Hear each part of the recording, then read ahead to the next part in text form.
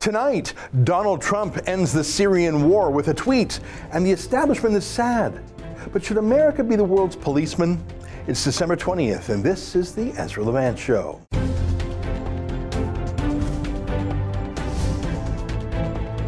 Why should others go to jail when you're the biggest carbon consumer I know? There's 8,500 customers here, and you won't give them an answer. You come here once a year with a sign, and you feel morally superior. The only thing I have to say to the government about why I publish it is because it's my bloody right to do so. Donald Trump announced that he's bringing home 2,000 American troops that are in Syria. He just said it. We're done. He tweeted it. And then he did a short video tweet, and it just became. He said, "We have defeated ISIS in Syria, my only reason for being there during the Trump presidency." That's it. I think both ideas in that short tweet are true. I think ISIS has been defeated as much as can be done for an amorphous group that doesn't have a formal structure, doesn't have a formal geography, doesn't wear uniforms or bear their weapons openly. The geographical form of the Islamic State used to be, well, it used to look like a real country. It was as big as the United Kingdom, with millions of people in it, actually, especially in the captive city of Mosul. But that's done now. It's over. The ISIS capital of Raqqa was absolutely obliterated. It's like something out of Dresden, Germany, just firebombed by the Allies. There's nothing left there. 500 U.S. Special Forces, lots of Allied air power, and some local Syrian and Kurdish militia didn't just conquer it, they flattened it. You saw the video there. So Trump just announced it in a tweet. Now, that is not normally how the U.S. Constitution imagined policy on matters as grave as wars to be set, but neither did the U.S. Constitution imagine America getting into the conflict in the manner it did so casually. By contrast, 3 days after 9/11, the U.S. Congress debated and passed into law something similar to a declaration of war. It was called the Authorization for Use of Military Force. It's a very short law. Let me read to you the operative sentence. It's really a one-sentence law. This is pretty much it. That the president is authorized to use all necessary and appropriate force against those nations, organizations, or persons he determines planned, authorized, committed, or aided the terrorist attacks that occurred on September 11, 2001, or harbored such organizations or persons in order to prevent any future acts of international terrorism against the United States by such nations, organizations, and persons. That's it. So basically, go and get anyone who attacked America on 9/11 or helped them. Go get them to make sure they don't do it again. Passed by Congress, approved by the president, and so it happened. By contrast, there was no authorization of military force to do what exactly in Syria? That one-sentence law I read to you had everything in it, didn't it? So what exactly was America doing in Syria? Exactly, like precisely. Fighting ISIS. Okay, I get that. They're the worst of the worst. But the Syrians didn't invite America in. Neither did the United Nations. It was sort of the opposite. Barack Obama wanted to keep his disastrous Arab Spring going. A wave of Islamist uprisings across the Arab world that toppled stable regimes.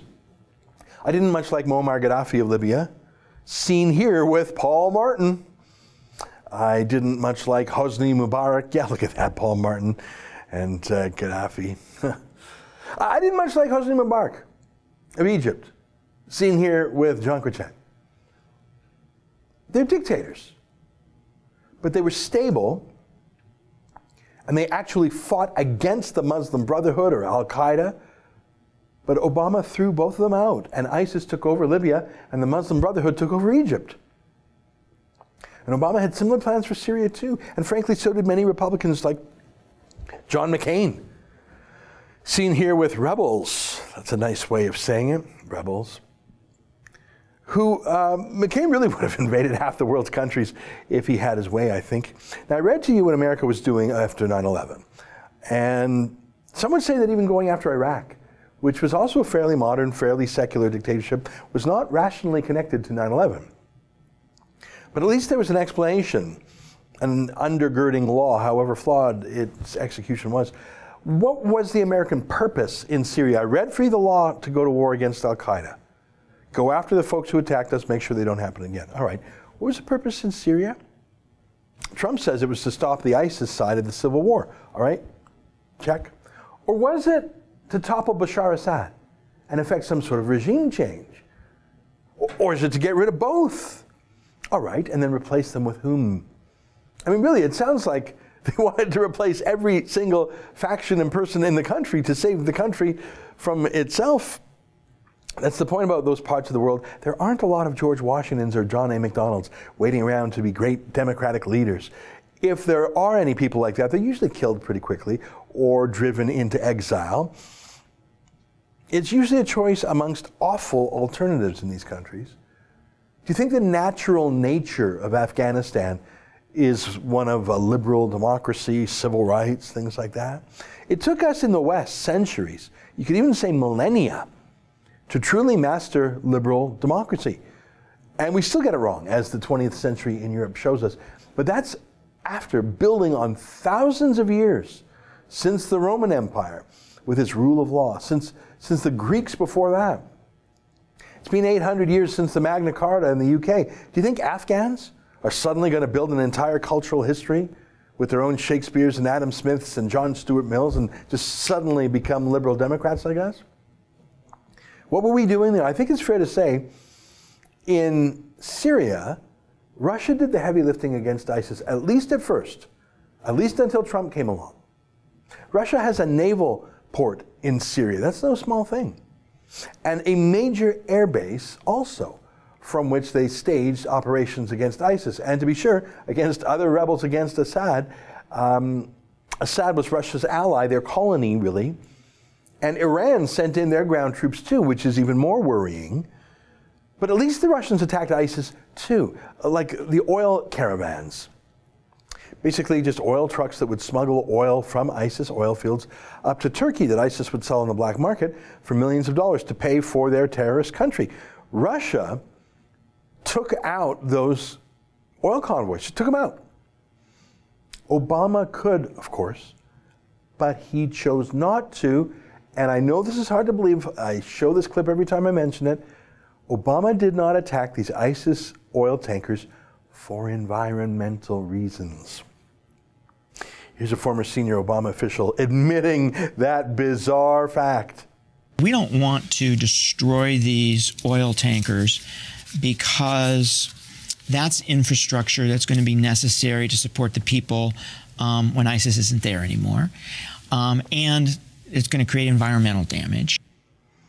I thought the I in CIA stood for intelligence. Imagine, yeah, we had them in our sights, but you know, it would have been so much soot. I mean, the carbon emissions of blowing up that ISIS oil, we just couldn't do it. That's Barack Obama for you. What exactly were the Americans doing there? I think there was some hope for some mythical liberal or moderate militia in Syria who's going to take over. Talk about a fool's errand. Here, I want to show you a real clip. There's one more clip. And again, you got to see this to believe this. This is a congressional hearing in Washington, D.C. with a senior general who is in charge under Obama of the Syrian efforts. Now, Congress had spent $500 million trying to recruit and train this elusive moderate militia in the vain hope that what? That they would take over the country from Assad? That they would govern all of Syria? That they would just be a U.S. puppet and follow orders? I'm not exactly sure. But after $500 million, this general was asked, so how's it going? How many guys do you have in this pro-American militia? And you just got to hear the answer for yourself. Take a listen. A shocking admission by the U.S. general running the war against ISIS. How few U.S.-trained Syrian rebels are left. It's a small number, and the ones that are in the fight is we're talking four or five. So. As I see it right now, this 4 or 5 U.S.-trained fighters, let's not kid ourselves, that's a joke. 4 or 5. So you could name them. We got Mohammed and Asif and Shabazz or whatever. I mean, you don't even have to call it. You can say the guys. You can say the fellas. $500 million. I heard of the $6 million man. Those are $100 million man. Can you believe that? Yeah, I agree with that senator or congressman. That's a little crazy. So what was America doing there? Nothing, or maybe something? I don't know. Hillary Clinton had proposed literally shooting down any airplane in the skies over Syria, whether it was Syrian or Russian. ISIS, of course, didn't have an air force. Do you remember this? I want to play you a clip. It's a couple minutes long from the 2016 presidential debates. Listen to all three presidential debaters. I said three. Here's a 2-minute clip from 2 years ago. Take a look. Every day that goes by, we see the results of the regime by Assad in partnership with the Iranians on the ground, the Russians in the air. Russia hasn't paid any attention to ISIS. They're interested in keeping Assad in power. So when I was Secretary of State, advocated, and I advocate today, a no-fly zone and safe zones. We need some leverage with the Russians because they're not going to come to the negotiating table for a diplomatic resolution unless there is some leverage over them. Russia has decided that it's all in Syria, and they've also decided who they want to see become president of the United States, too, and it's not me. She talks tough against Russia, but our nuclear program has fallen way behind, and they've gone wild with their nuclear program. Not good. Our government shouldn't have allowed that to happen. Russia is new in terms of nuclear. We are old, we're tired, we're exhausted in terms of nuclear. A very bad thing. Now, she talks tough. She talks really tough against Putin and against Assad. She wants to fight for rebels. There's only one problem. You don't even know who the rebels are. Mr. Trump, so Mr. what's Trump, the purpose? your 2 minutes and one thing is I have up. to say, your 2 minutes I don't is like up. Assad at all, but Assad is killing ISIS. Russia is killing ISIS. Mr. Trump, let me repeat the question. If you were president, what would you do about Syria and the humanitarian crisis in Aleppo? And I want to remind you what your running mate said.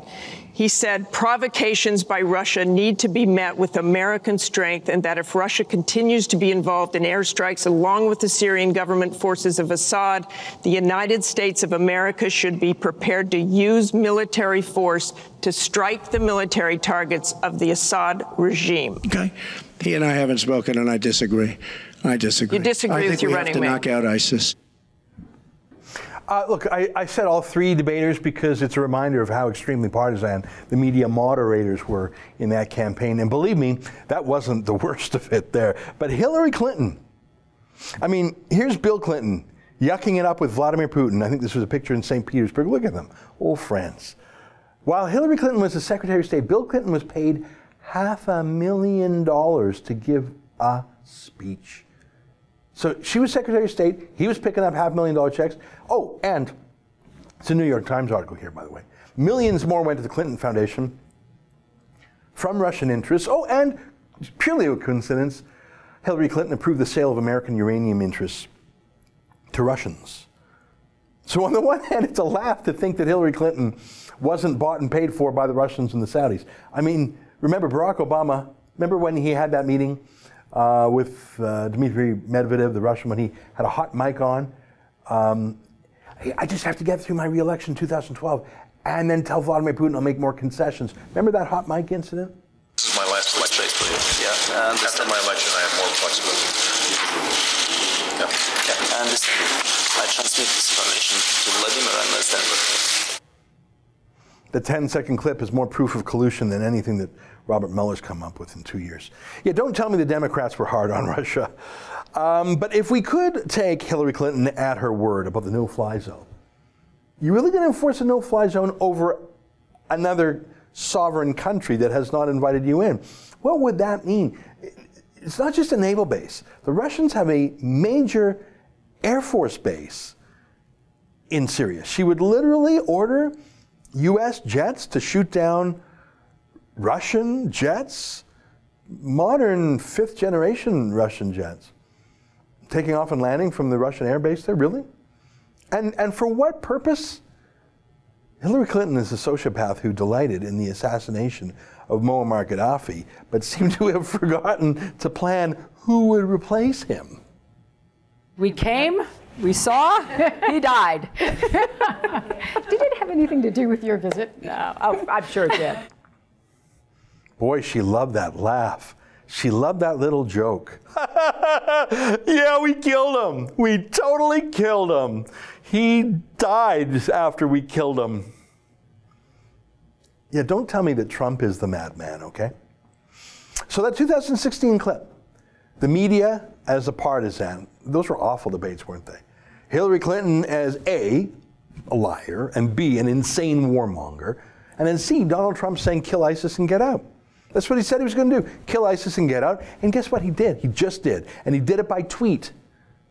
And then he followed up with some more tweets, including this interesting video that was roundly mocked online and by the pundits, but I found it actually compelling. What do you think? We've been fighting for a long time in Syria. I've been president for almost 2 years, and we've really stepped it up. And we have won against ISIS. We've beaten them, and we've beaten them badly. We've taken back the land. And now it's time for our troops to come back home. I get very saddened when I have to write letters or call parents or wives or husbands of soldiers who have been killed fighting for our country. It's a great honor. We cherish them, but it's heartbreaking. There's no question about it. It's heartbreaking. Now we've won. It's time to come back. They're getting ready. You're going to see them soon. These are great American heroes. These are great heroes of the world because they fought for us, but they've killed ISIS, who hurts the world. And we're proud to have done it. And I'll tell you, they're up there looking down on us. And there is nobody happier or more proud of their families to put them in a position where they've done such good for so many people. So our boys, our young women, our men, they're all coming back, and they're coming back now. We won, and that's the way we want it, and that's the way they want it. I think he's right. We'll run that by a military vet from the U.S. Foreign war in the Americas, so we'll get an American point of view on that video. Can I show you just one more video? Before I show it to you, let me ask you a question about this next video. I'm going to show you a video. It's got a ton of circulation on social media. Wouldn't surprise me if you've seen it. I have a question for you. Is this a heart-warming video that makes you feel good? Or is this a heart-breaking video that makes you feel bad? Is this a 2-minute happy scene?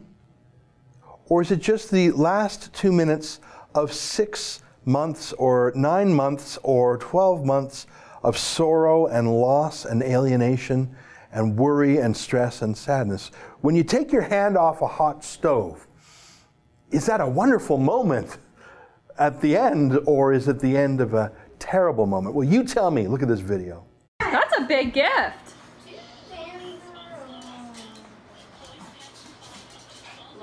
Santa and Clyde. Oh my gosh.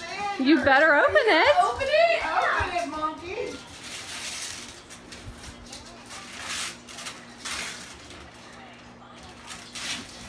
I see the box already. What do you think it is?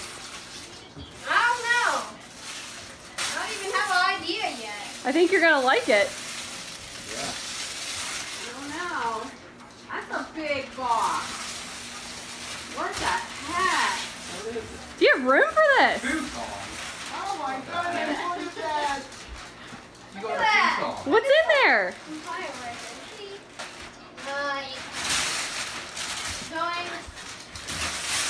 Whoa! What is it? What is it? What is it? Oh my God!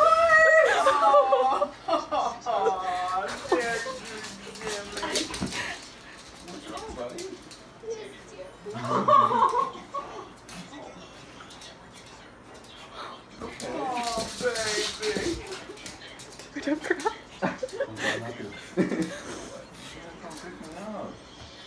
How did Uncle Jimmy get here? He took me over in a big ship.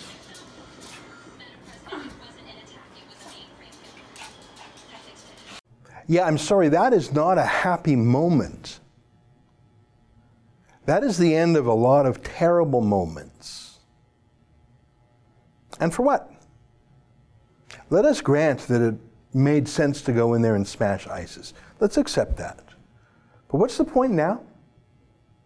And don't tell me Obama sent those troops in there in the first place to tackle Iran, which is an argument I hear. Obama was the president who approved Iran's nuclear program, gave them more than $150 billion in payments. And this video here is actual footage of more than $1 billion in cold, hard cash put on pallets and flown to Iran by Obama. So yeah, no, I don't believe that 2,000 Americans in Syria is about containing Iran.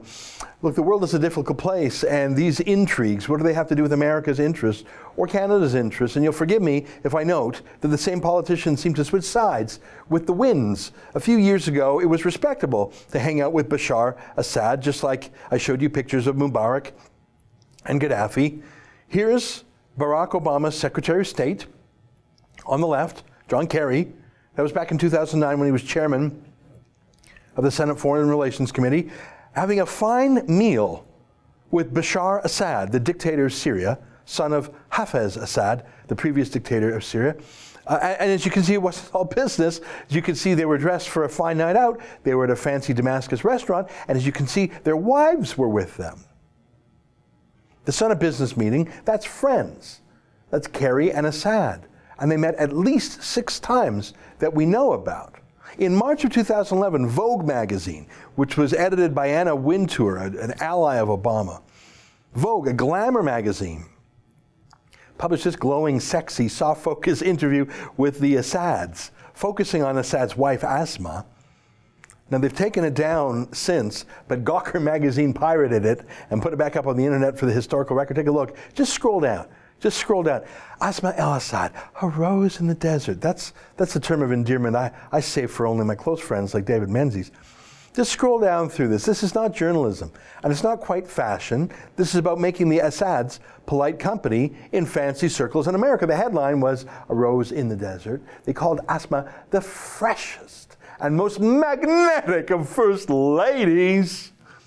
Now, it must be said she is glamorous. She's not Melania Trump level glamorous, but just for comparison in the neighborhood, here's the wife of Recep Erdogan, the authoritarian ruler of Turkey, just for contrast. And here's the ruler of Pakistan with his lovely new bride. At least I think that's who's under there. I'm not sure.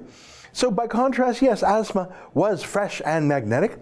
And although Bashar Assad is a tyrant, we must say, he is by any measure less cruel than the ISIS terrorists who devoured so much of his country, and Iraq too, to set up their theocracy. Under Assad, Christians were permitted to practice their religion. Assad, as you can see by how he dresses, and obviously by how his wife dresses, sees himself as a modern secular man. In fact, Assad is Muslim, but part of a small sect called Alawites, who follow the Quran, but other books too. And in fact, ISIS wouldn't even regard them as true Muslims.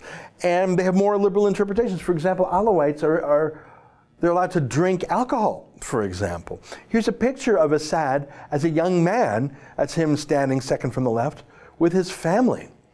I'm glad I'm not from that part of the world, but if I was, I'd probably rather be ruled by this clan, the Alawites, than by most other tyrants in the region.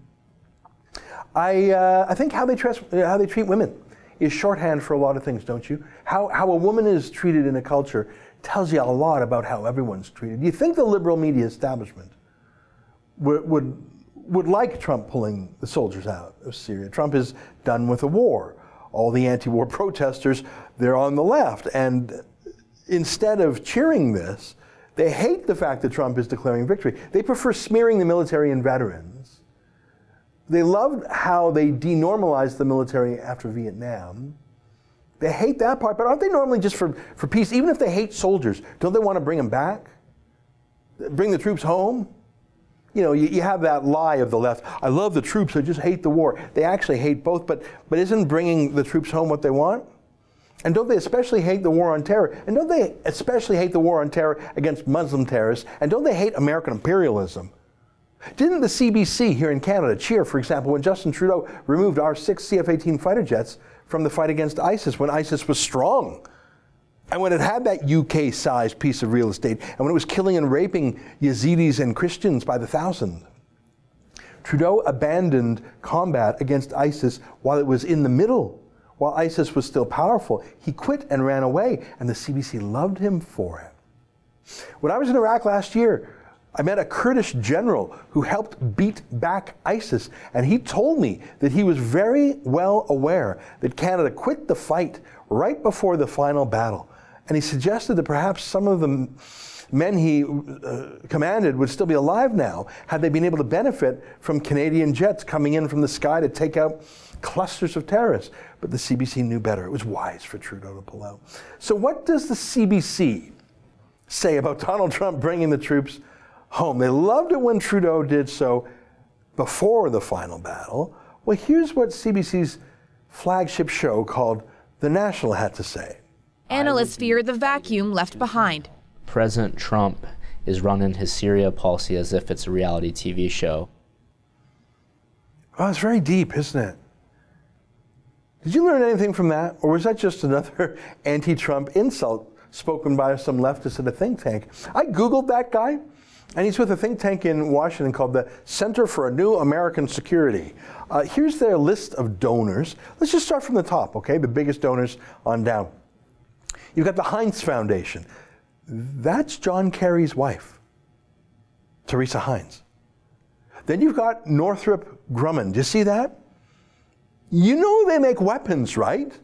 Including, if they made the F-14 Tomcat fighter jet, for example.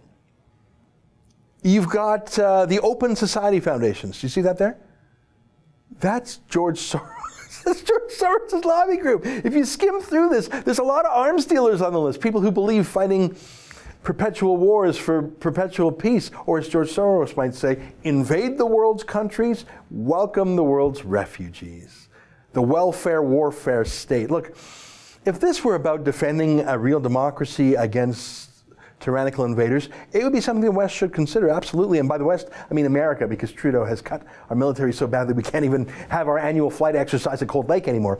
But we're not defending any democracy in Syria with our, or America's 2,000. I'll stop saying we, since Trudeau has pretty much abandoned any fight against terrorism. Even here at home, where he welcomes ISIS terrorists back to Canada, Trump obviously saw the entire foreign policy establishment raging at him, and I don't think he cares. Today he tweeted some more. He said, does the USA want to be the policeman of the Middle East, getting nothing but spending precious lives and trillions of dollars protecting others who, in almost all cases, do not appreciate what we are doing? Do we want to be there forever? Time for others to finally fight. I think that's right. Once upon a time, there was a rationale for America to fight Arabian wars. Maybe to defend access to OPEC oil, if that's the reason. But now America produces more oil than Saudi Arabia does, and Americans are tired of fighting and dying for countries that are ungrateful and, more to the point, don't have freedom and democracy in their national blood. Time to bring the troops home. There's a border in America for the troops to guard. Trump is failing at that. But actually, look at this. Look at this. Just 3 days ago, this U.S. military veteran, a triple amputee, as you can see, his name is Brian Kolfage, he set up a GoFundMe page. You know what that is? Just a crowdfunding page to build the wall on the southern border. It sounds insane. I mean, it's a multi-billion-dollar project. But he started it. And look at this. In just 3 days, as I say this, he's actually raised more than $6 million. By the time this goes to air, I bet it'll be $8, $9, $10 million. Now, he has a $1 billion goal. This is crowdfunding. People are voluntarily chipping in. Now, it's insane. Or is it? $1 billion. That's a fraction of a sliver what America spends in places like Syria to protect. To protect who? How about protecting America from its actual invaders? I think that GoFundMe is great. I think it's patriotic. And I think its real purpose is not to pay for the wall. I think it's an effort that will hopefully shame Donald Trump and the Congress into fulfilling Trump's biggest and most important promise of protecting the United States itself. That is a mission anyone can understand, and a mission that we here in Canada sorely need too. Stay with us for more.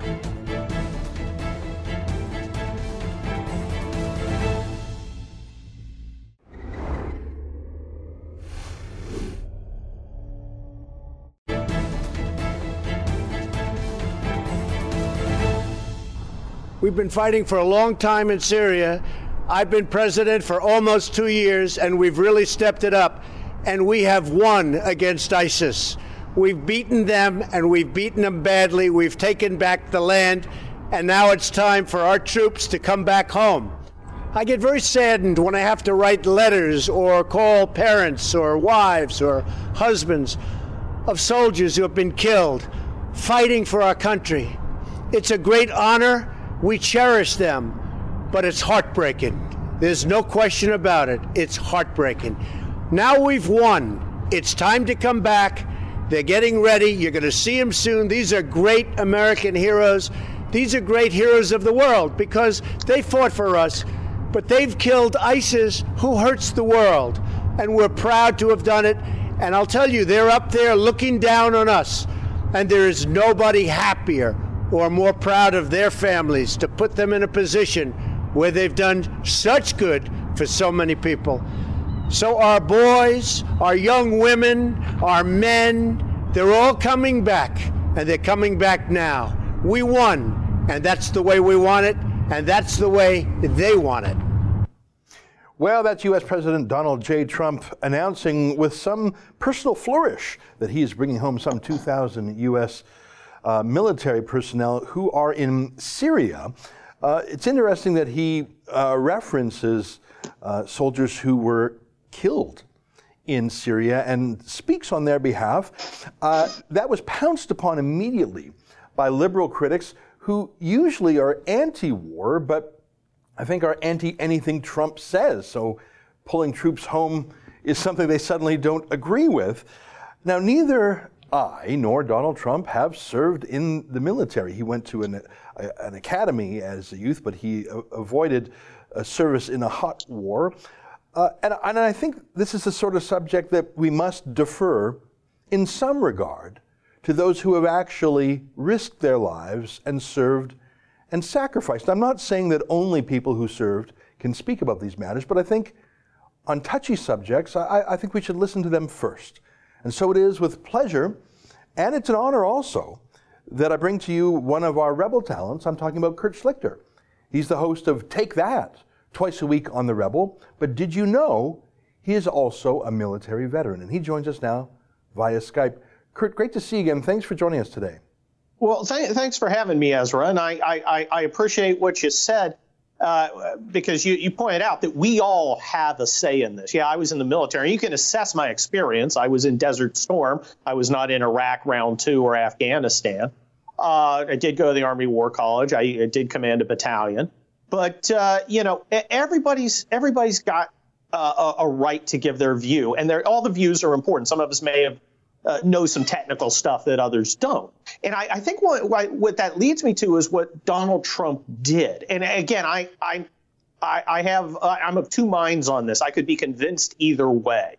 I think the people who are anti-Trump, or in many cases just anti-Trump, they don't have a coherent reason for being against what he says, or it goes against what they believed right up to the point where he was inaugurated. But I also understand that there are some risks with pulling out. I'm particularly concerned about our Kurdish allies. Mm-hmm. Are they going to be safe? What are we going to do? What does pulling out actually mean? Mm-hmm. I think we have a lot of questions. But Ezra, there's a lot of questions about the policy that we're on now, too. And I can't seem to get an answer. I'll go on Twitter and I'll say, OK, how many lives are you willing to spend to restore something like order, because you're not going to restore democracy. And anyone who says you are, I'm done with you. Yeah. You're not going to restore order to Syria. How many lives? Mm-hmm. What is the number? And, all I get is you're Putin's puppet. You're stupid. Yeah. You're a Trump blankety blank. And as a lawyer, because I'm also a lawyer, when somebody doesn't give me a straight answer, Ezra, I assume that they're trying to pull something on me. Yeah. I assume they don't have a good answer, or their answer hurts them. Yeah. And I'd like answers. I'd like to know how many lives does whatever your objective in Syria justify? How much money does it justify? And what are those objectives? And I can't seem to get a good answer on this. Kurt, you mentioned what our objectives would be, and I'm saying our. Of course, Canada abandoned this fight soon after Justin Trudeau took over. He withdrew our 6 CF-18 jets and support. So when I say our, I'm saying the moral West, but of course it's America that's doing the heavy lifting. Let me read Trump's very succinct tweet yesterday, very economical in its words. He said, "We have defeated ISIS in Syria. My only reason for being there during the Trump presidency." And what I like about that, Kurt, is he's saying my objective was defeat them. I have defeated them. So sticking around for collateral purposes, to be a globo cop, because there's some idealistic hope that we can find a George Washington of Syria, those aren't the goals. I like the economy of thinking there. And anyone who has a different goal should elaborate on it. What is your goal now that ISIS is down to 1% of its original strength? Well, exactly. And look, I in the Army War College, I'm a graduate. We were taught, hey, when you don't have an objective, you have problems. And of course, the United States promptly forgot about establishing objectives over the last 17 years. Now, again, I'm not anti-war in Syria. I don't think that it is inherently wrong for us to be in Syria. That's not what I'm saying. I'm saying, why are we there? What are we willing to pay for? How are we going to not be there? Because that's important. What do we intend to accomplish? I can't get a good answer. Yeah. And again, I'm also not one of those people who is a knee-jerk anti-peacekeeping nation-building guy, because I was on a successful mission. I was in Kosovo, and we succeeded in a peacekeeping nation-building mission there. Mm-hmm. So again, I'm not here advocating for anything except clarity. And I'd like to see, I do like that the president's being clear. That is leadership. Yeah. Now, you might not agree with where he's going, but he is taking a stand against the establishment, saying, I promise this. I've been telling you I'm going to do this, and now I'm going to do it. Yeah. So this should not come as a shock to anybody, although a lot of people are acting shocked. Yeah. I just, in my monologue, played some old clips of Hillary Clinton, John Kerry, toppling Hosni Mubarak in Egypt, letting the Muslim Brotherhood come in, toppling Muammar Gaddafi. And I'm no fan of either man, but Gaddafi had given up his weapons of mass destruction, had paid more than $1 billion in compensation to terrorism victims. I've never heard of that happen in the history of the world.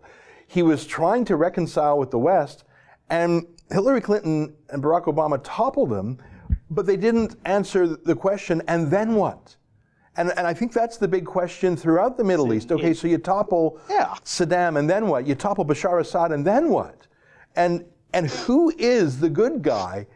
This is a battle of the least bad guy. There's no good guy. I mean, if the standard is, because the standard seems to be, well, ISIS can come back, because I think everybody's agreed that they've suffered major strategic and tactical defeats over there, and that the area where their unchallenged power exists is very, very small, if it exists at all in Syria.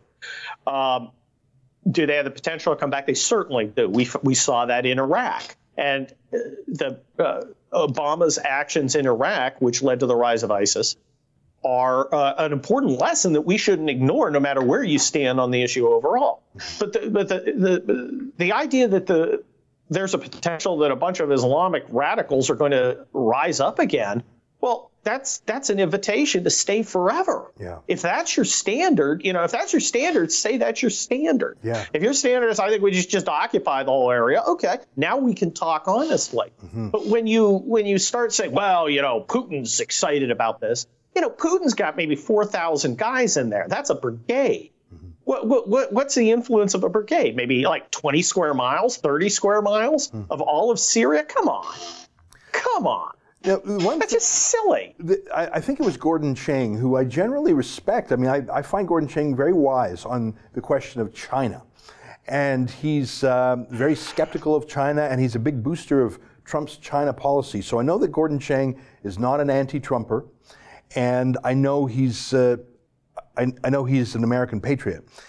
His worry is this, and help me out with this one, because it's the only criticism I've seen that is registering with me, partly because it's Gordon.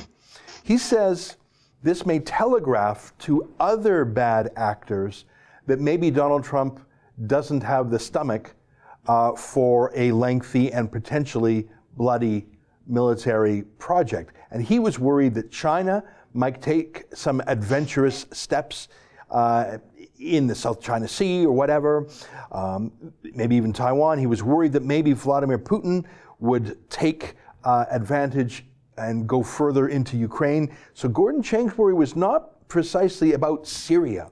It was what other people might think about Trump's resolve. Do you think there's any merit to that criticism?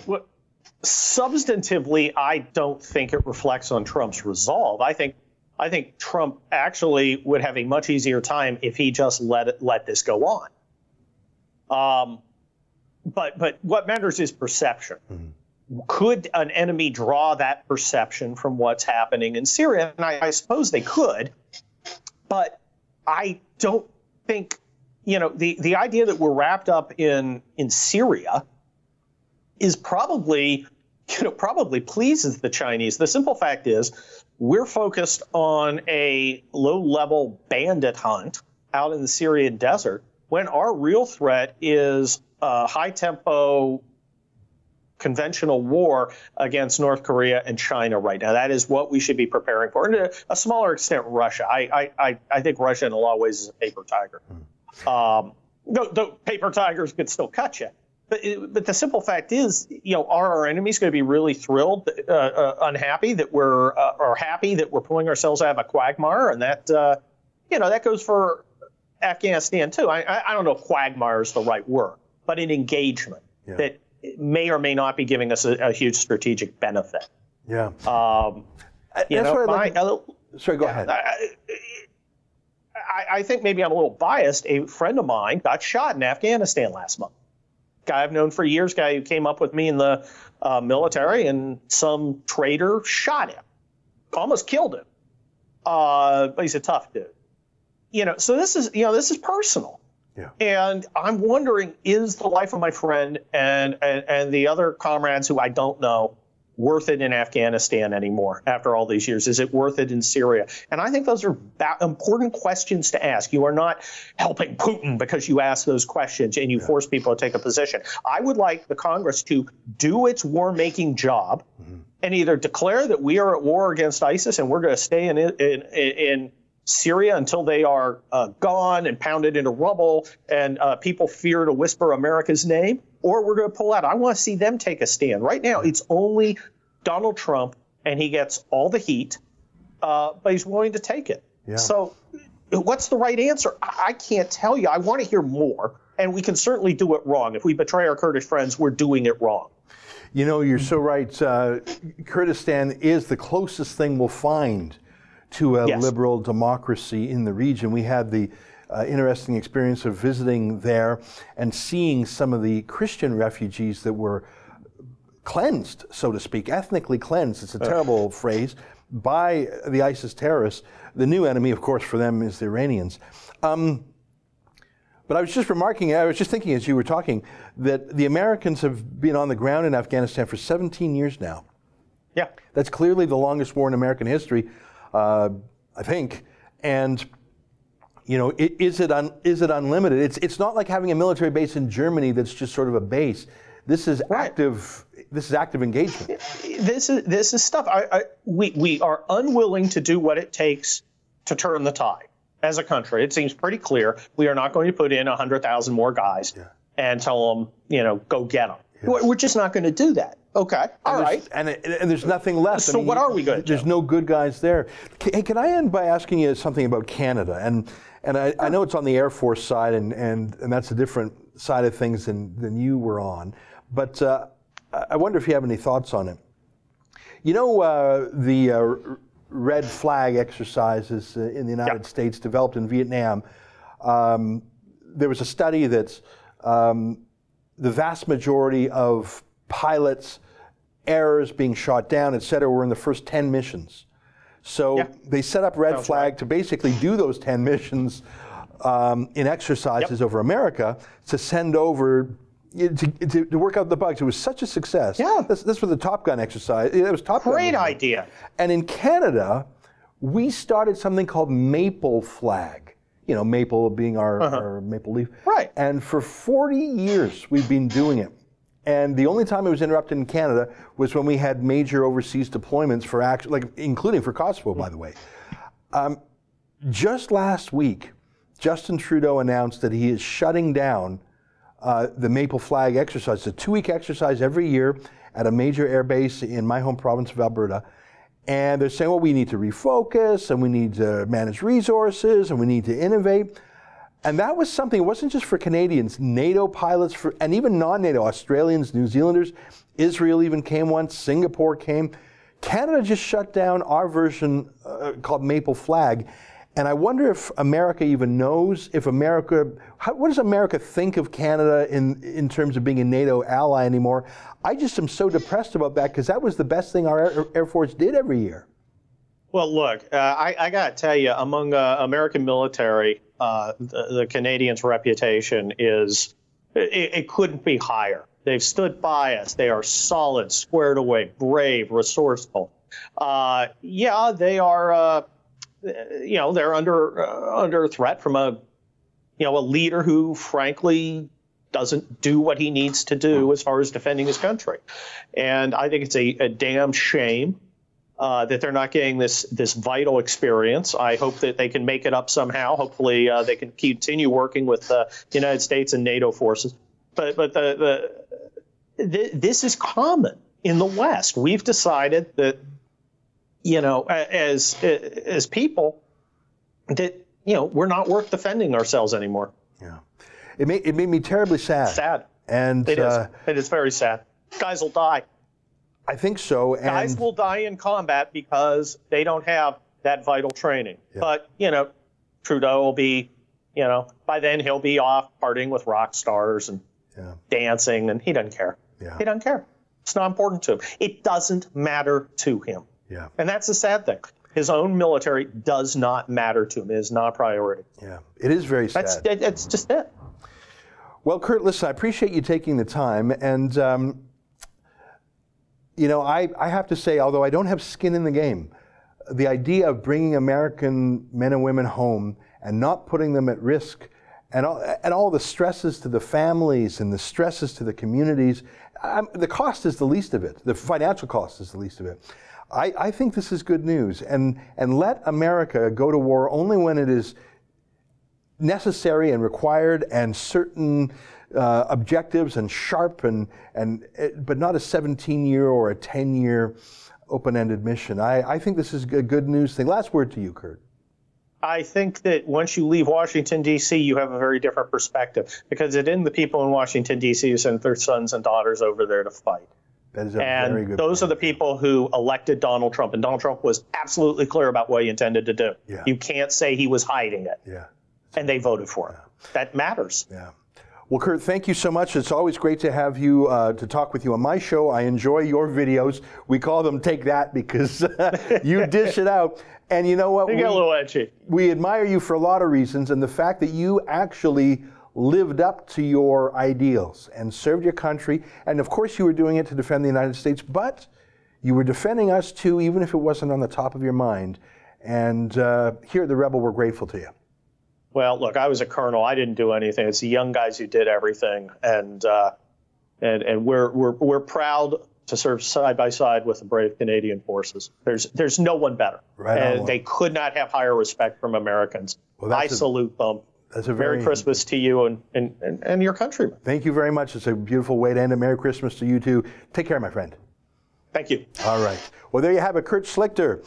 He's the host of Take That. You got to watch. He's got a great sense of humor, and he's a patriot all the way down. He's just fighting. He's still fighting. Can you see it? All right. Stay with us. More ahead on The Rebel.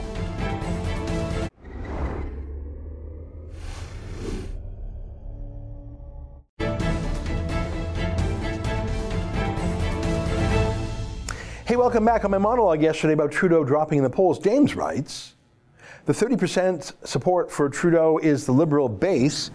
Probably won't fall much below that. My focus is on the 10%, between 30 and 40%, because that is what will win the election. James, I think that's pretty good reasoning on your part. There are some diehard lefties that'll never move over, some diehard conservatives that'll move over. That said, even saying these words in answer to you, I think, well, look what happened in Quebec. A new party out of the blue, the Coalition Avenir Quebec, crushed the Liberals, put them to a historic low.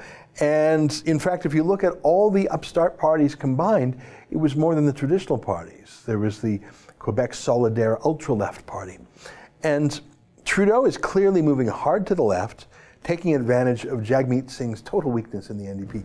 I think I mentioned to you a couple months ago when there was a by-election in Leeds-Grenville, going from memory here, the New Democrat got 3% of the vote. Now, the Conservatives won a majority there, but if your NDP nationwide is losing 10 points, that's probably going to go to your Liberals. So where does the Conservative Party go? Normally, it might ooze to the center. And clearly that's what Andrew Scheer was thinking, but here's Maxime Bernier. And although he doesn't have the infrastructure, he has charisma, an online presence, and he is really leading a national discussion. I really think it's clear that Andrew Scheer is copying Maxime Bernier on issues, whether it's immigration or just his trying to copy his style. That's my way of saying we could be in a disruption cycle like they were in Quebec. Remember, there's a new coalition party in New Brunswick, the People's Alliance, I think it's called. We interviewed the leader of it. Jason Kenney in Alberta is nominally a Conservative, but again, they mashed up a couple of parties there. I think you're right, but don't close your mind to the possibility that we could see a redrawing of the lines and a disruption federally. Isn't that what we've seen throughout Europe? Isn't that what we saw in Brexit? Isn't that what we saw, in fact, in Donald Trump? Robert writes, Trump approval, 47%, Rasmussen. Justin approval, 35%, Angus Reid. Enough said. You are so right. And that is with 90% hostile press towards Trump and 90%, dating game style, Rosemary Barton love letter press for Trudeau. It's quite something, isn't it? On my car ride interview with Joel Pollak, Paul writes, the GOP lost Congress because they failed to act on many issues. Throwing out Trump over this will hand the country over to the Democrat globalists. There will be plenty of blame to go around, but America will never come back from it. Well, that's the thing. I mean, I found the U.S. midterm elections very interesting, as I'm sure many of you did. I accept the conventional wisdom that the battle over Brett Kavanaugh in the Supreme Court motivated Trump's people to fight and get out and vote because they saw, good, you're not willing to bend the knee to the political correctness. So there was some good news there. In fact, I think Trump grew in the Senate, if my memory serves. But I look at Texas. In my mind, Texas is the most right-wing of places. I know technically it's not. Utah, West Virginia, places like that, Wyoming are actually more right-wing, mathematically speaking. But Texas is Texas, for God's sakes. And a white Obama named Beto O'Rourke got 48% in Texas for the Democrats. And of course he's running for president. If the Democrats can come within a 1.5 points of turning Texas blue. By the way, if Texas goes Democrat, there is no math that ever gets you to a Republican majority. Just the sheer size of Texas. I think it's the second largest state by population now after California. It's California, Texas, and Florida in a close second and third. It would be like if the Dems lost California to a Republican. By the way, that did happen. Reagan, Nixon was governor. California, if my memory serves, or was he senator? Reagan was governor. If California ever went Republican, Democrats would never win again. If Texas goes Democrat, Republicans will never win again. And it came within 1.5% of happening, 1.5% chance of happening. That's why the wall is the live or die issue for the Dems, because the wall keeps out their future voters. If you look at the counties in Texas that went most pro-Democrat, it's the one the closest to the border. That's what happens when you have 13 million illegals. I can assure you they vote 99% for Democrats. That's exactly why Justin Trudeau is doing it up here too. Well, that's our show for the day. On behalf of all of us here at Rebel World Headquarters, to you at home, good night, and keep fighting for freedom.